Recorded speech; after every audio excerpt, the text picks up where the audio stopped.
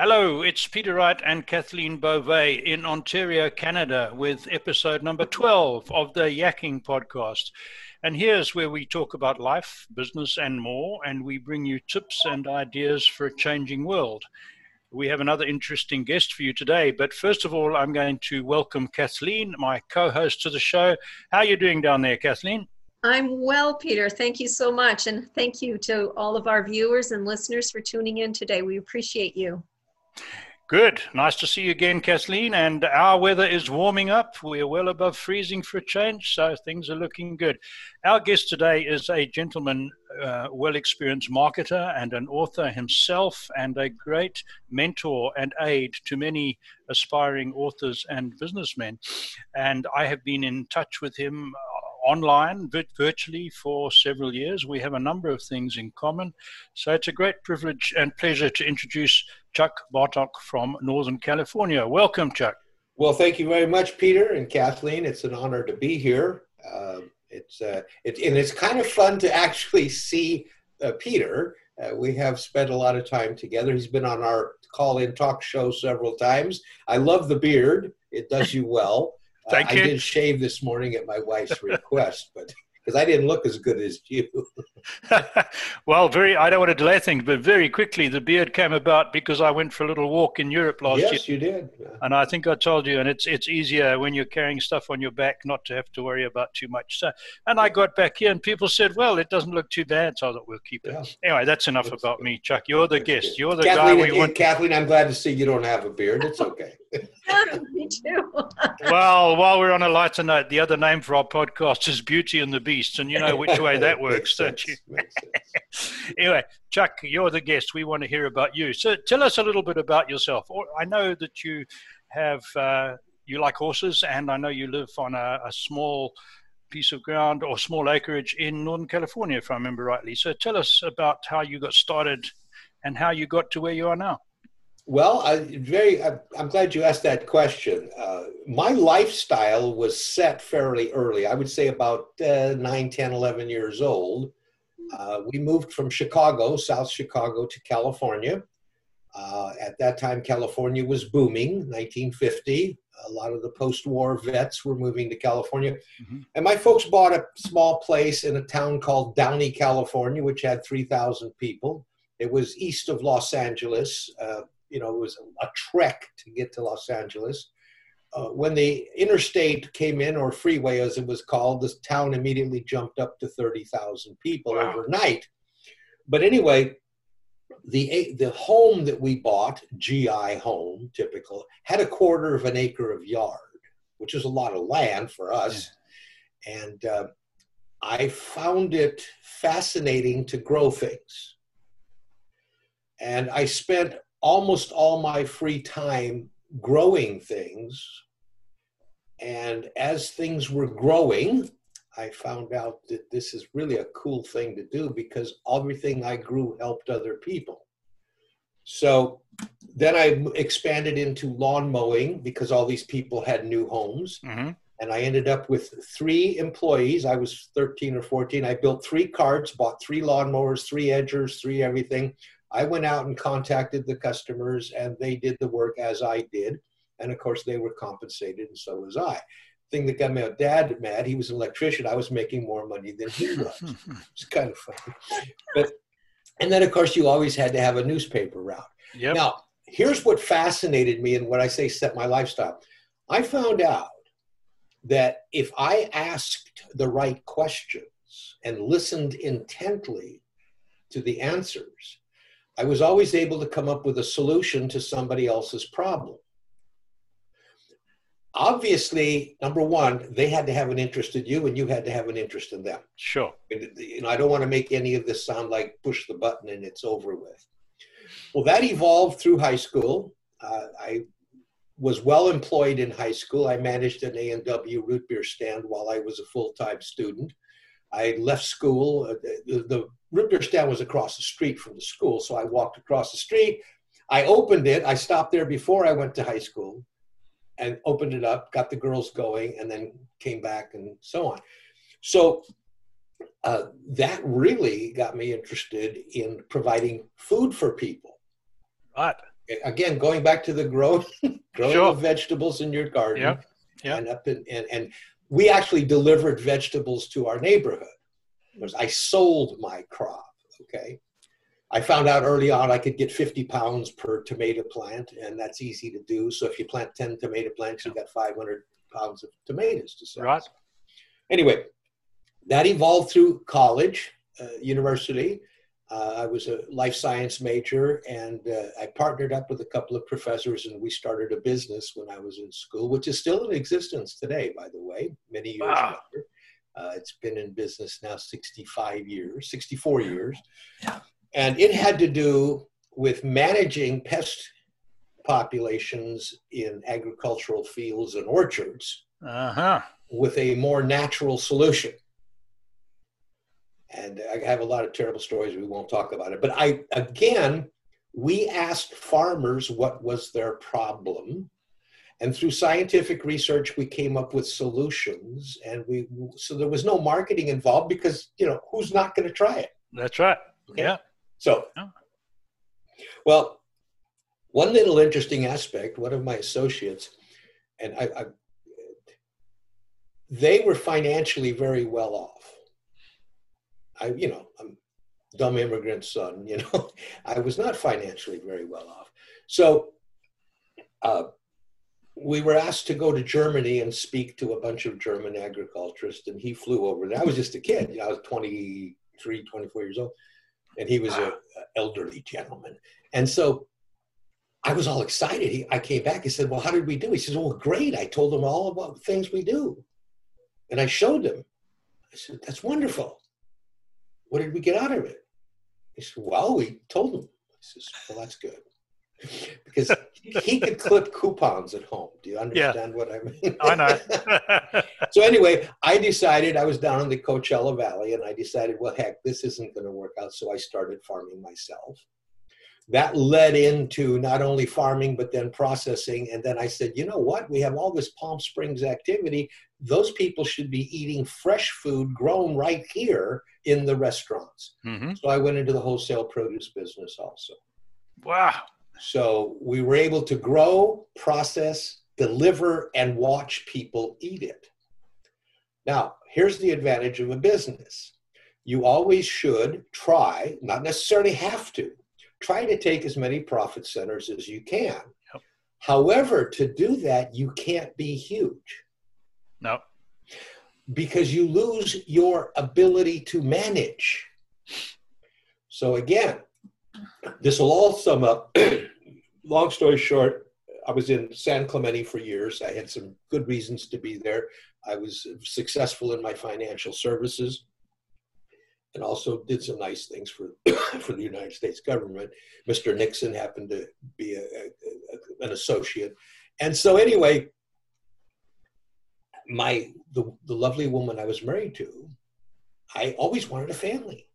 And I adopted her boy as soon as we got married. And she says, well, we have to have more money. So it got to the point of, how much money do you need to have a family? I was making enough money to have 20 families. Right.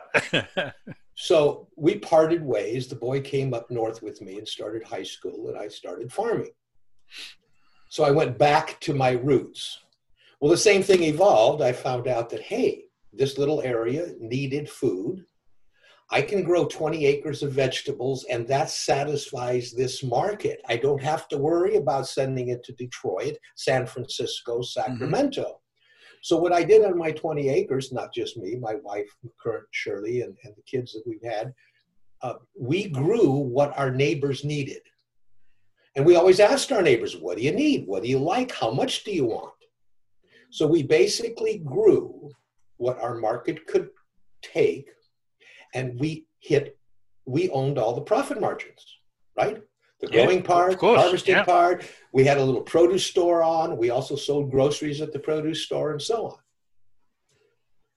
So anyway, that carried us through. The kids grew up, and then actually early on we got involved with horses because both Shirley and I have a solid horse background. I'll make a quick plug.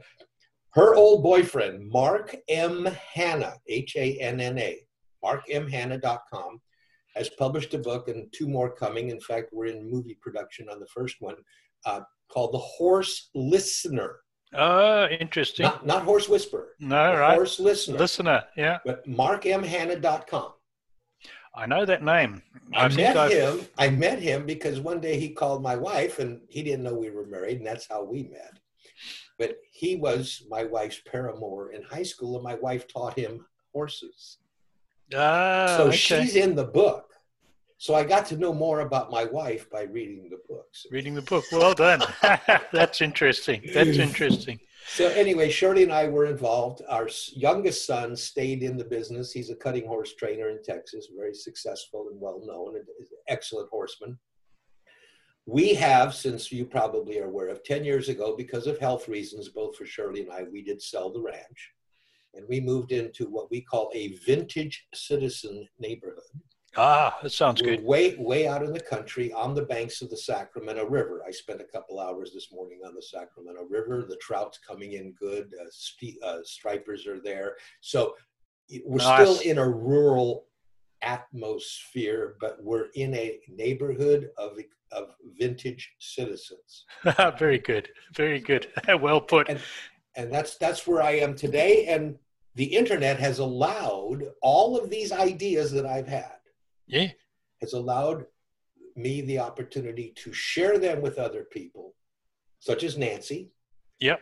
And since a young man I hired in 1970, we've been together a long time, we started publishing his books about 5 years ago, and we applied the marketing system that has worked for me in every other product. Right. So my emphasis very quickly is authors need to think and develop a business mindset. Yep. Because it is so simple. If you're a good writer, I mean, and everybody's a good writer, there's no reason why your book should not sell on a daily basis. When you take in the fact that of all the books published in the United States, the average number of sales of those books in their lifetime is 250 to 300 total. Yep. Zip, end of time. We like to do 5 or 6 a day. Nancy likes to do 5 or 6 a day, okay? And how you do that is you develop a tribe while you're in the process of writing. You don't write a book and publish it. That's right. You let these people live with you as you are writing that book. And how do you go about that? Well, you build a website. And you let people know who you are. The most important page on your website is your about page. Okay? And it's got to be straightforward. What we do is we post chapters as they are being written. Give an example. 30 Days Has September is a 3-volume book. Jim has been laboring on the 3rd book the last 3 days. No, the last 3 days of the story, not of the story. Yeah. It's his experiences in Vietnam of 30 days. Okay, not a fun story. We published on the website 48 hours ago, 29th day, 3rd part. Within 48 hours, it had 7,000 reads. 7,000 reads. Oh. Wow. And we had over 150 comments on the website. Wow. That is incredible. I will just share with you, when that volume is finished, the 3rd 10 days, and that volume is published, there will be no problem regarding sales. And the majority of our sales are from the website, not from Amazon. Not from Amazon. Sure. Because our fans are, again, the tribe. Guess who edits our books? There's a reader by the name of Dan C. I've never met Dan C. I know a little bit about him because it's been 3 years. He sent on the website, in the comments section, a list of 17 major edits.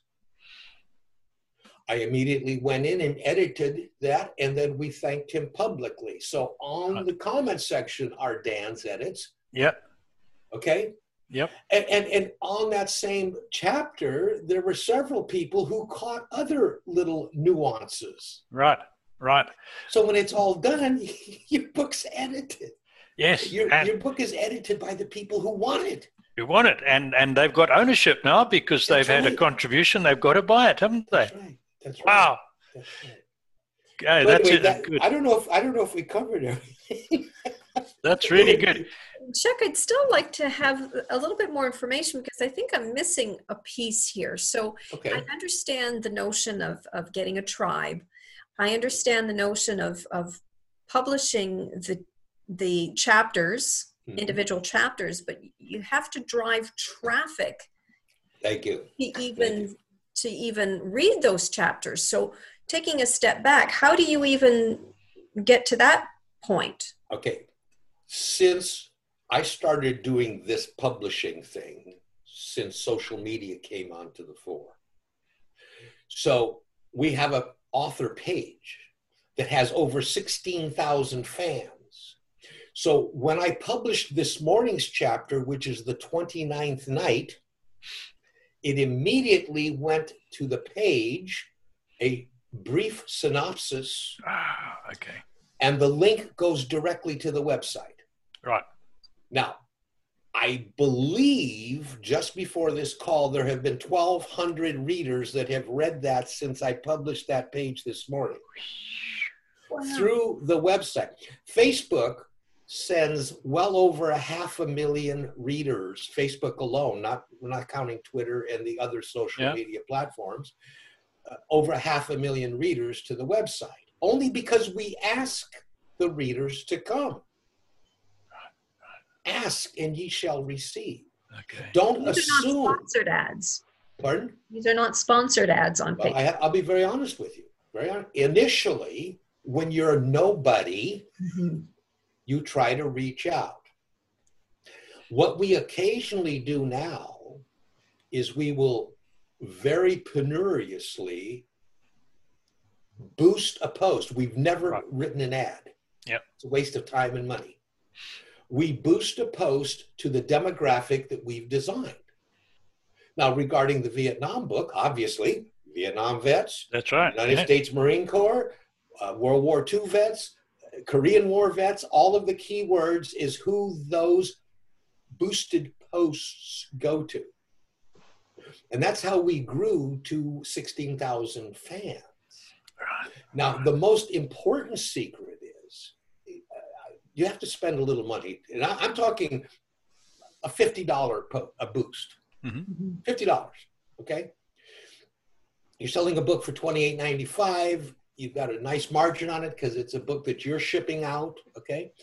And you don't have to sell a lot of those to make up the $50. Sure. But more importantly, you're meeting new fans. But the key of these posts is we always ask to have these being shared. And when you wake up in the morning, 48 hours, 24 hours later, and see that 120 people shared that post for free, you've just gone viral, because who are they going to share them to? Who is a 63-year-old retired steam fitter going to share that post to? That's right. His family. To a bunch of 20-year-olds? No. He's going to share them to his peer group. Yep. Or her peer group, excuse me. Yep.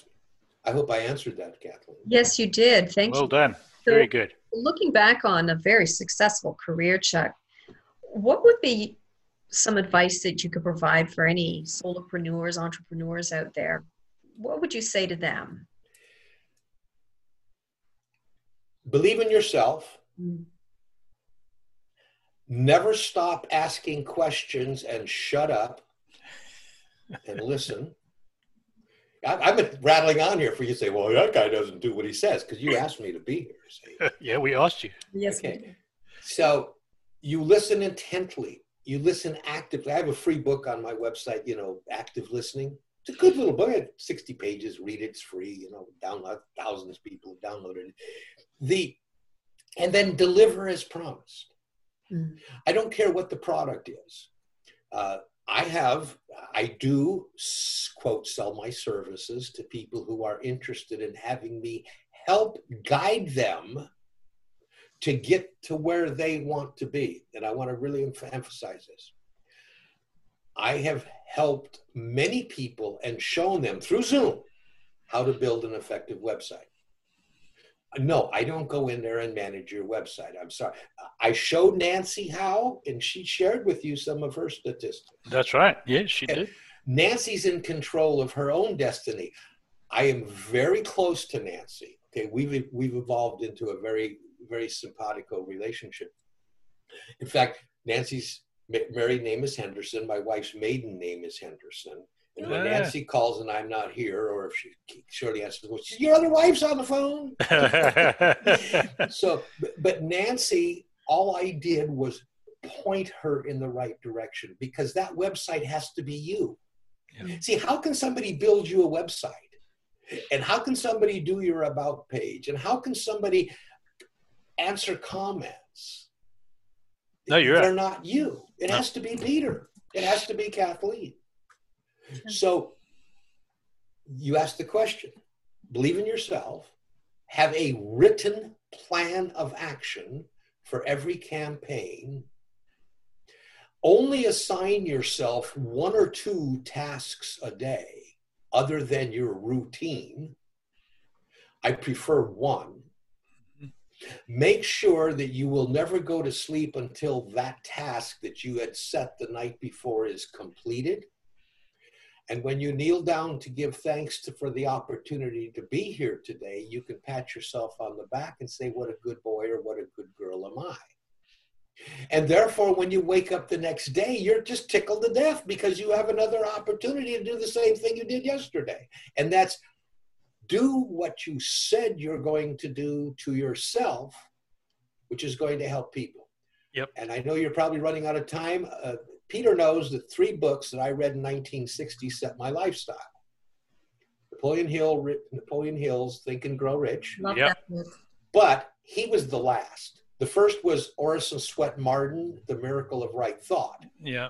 Marden then, or the next gentleman that I subscribe to heavily and have used over and over again, too many times, Charles Hennell's The Master Key. Master Key, that's Napoleon right. Hill. Napoleon Hill was a student of Hennell. Correct. In fact, Napoleon Hill attributes his success to week number 4 of Hennell's 24 weeks. Okay. Right. So I have given away literally thousands of copies of those books on my website now and in other places. But those books set a lifestyle pattern. Napoleon Hill was succinct at the end, and he asked you to develop a definite major purpose, which I declared publicly and wrote down in 1960. And that was, my definite major purpose in life is to live autonomously and help others. Nothing else. Nothing else to cloud my life. That's the only job I have, is to live an autonomous life and to help others. To help others. Chuck, we're going to run out of time in a minute. And I want to give you the opportunity in a moment to tell people, our listeners and viewers, how they can contact you. But we have a couple of minutes. Quick one. I know that your wife has an unusual hobby from what I've seen on your Facebook page. And it's really intriguing because I just think it's wonderful. Just take a minute and tell us what she does. Well, my wife has always been artistic. But as I mentioned, the way we lived was very intense. We had livestock and the farming, and we had the produce store, and Shirley was, we were busy, 20 hours a day. As our lives slowed down and health issues we had to leave the horse business for health reasons. And my wife has always been artistic, so she cut loose, and she loves working with wood, and she just creates Shirley's yard art.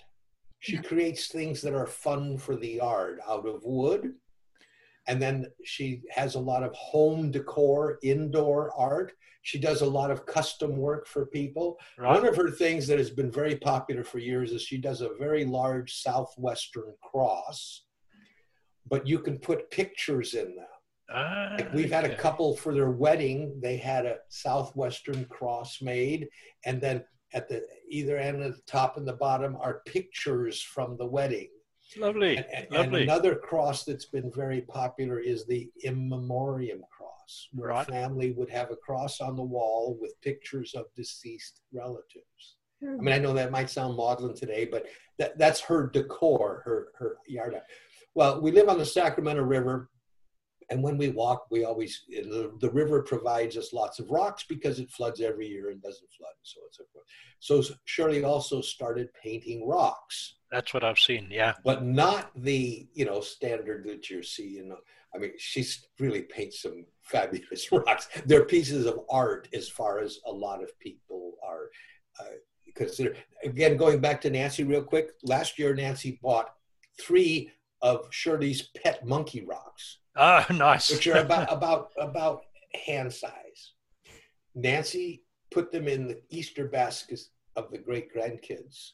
Yeah. And every one of those kids continue to carry those rocks. Those rocks around. Those are their pet monkeys. They put them on the bed next to them at night. Lovely. So forth. So it's that concept. I hope that didn't take too much time. No, that's fine. Shirley'sYardArt.com will get you there. Shirley'sYardArt.com. And by the way, what is there is not all of her stuff. I can't put all of her stuff up. Shirley'sYardArt.com. Okay. And Chuck, how do people contact you if they want to know more about you and your website? Probably chuckbartok.com, which interestingly enough, after all these years, this is the first website I've had with my name on it. Is that right? Yeah. Well, I've had many memberships. The beginner's marketing class, right, which is what started the podcast. And then best business mindset, again, talking about the business mind. So this year or last year, I decided to have chuckbartok.com finally go somewhere.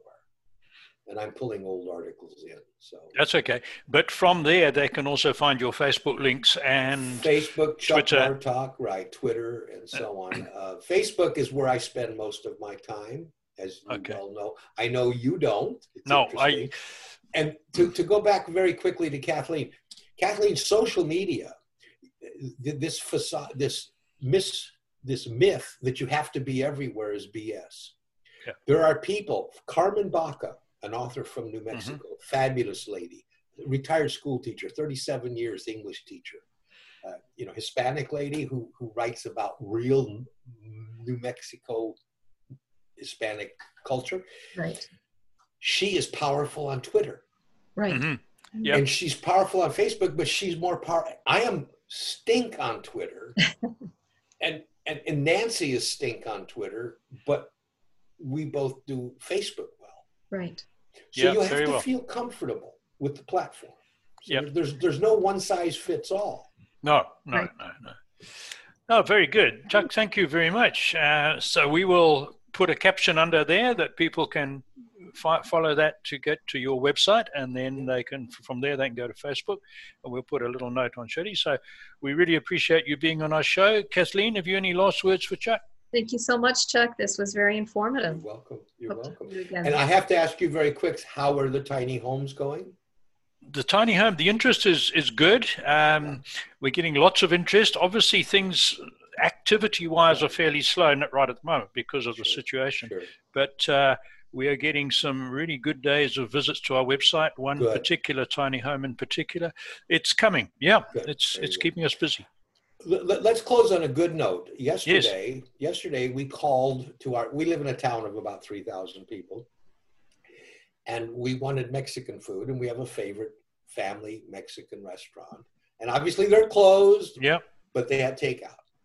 So I called for our normal and drove into town and got it. And I was talking to the mother and daughter, and I said, "How are things going for you?"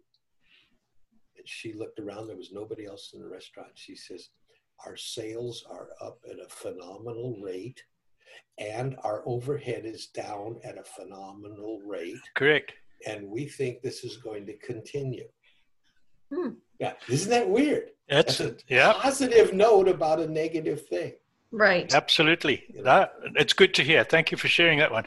And to our listeners and viewers, that's it for today. We'll be back later in the week with the next episode of the Yakking Podcast. Goodbye, everyone. Thanks, Chuck. Thank you.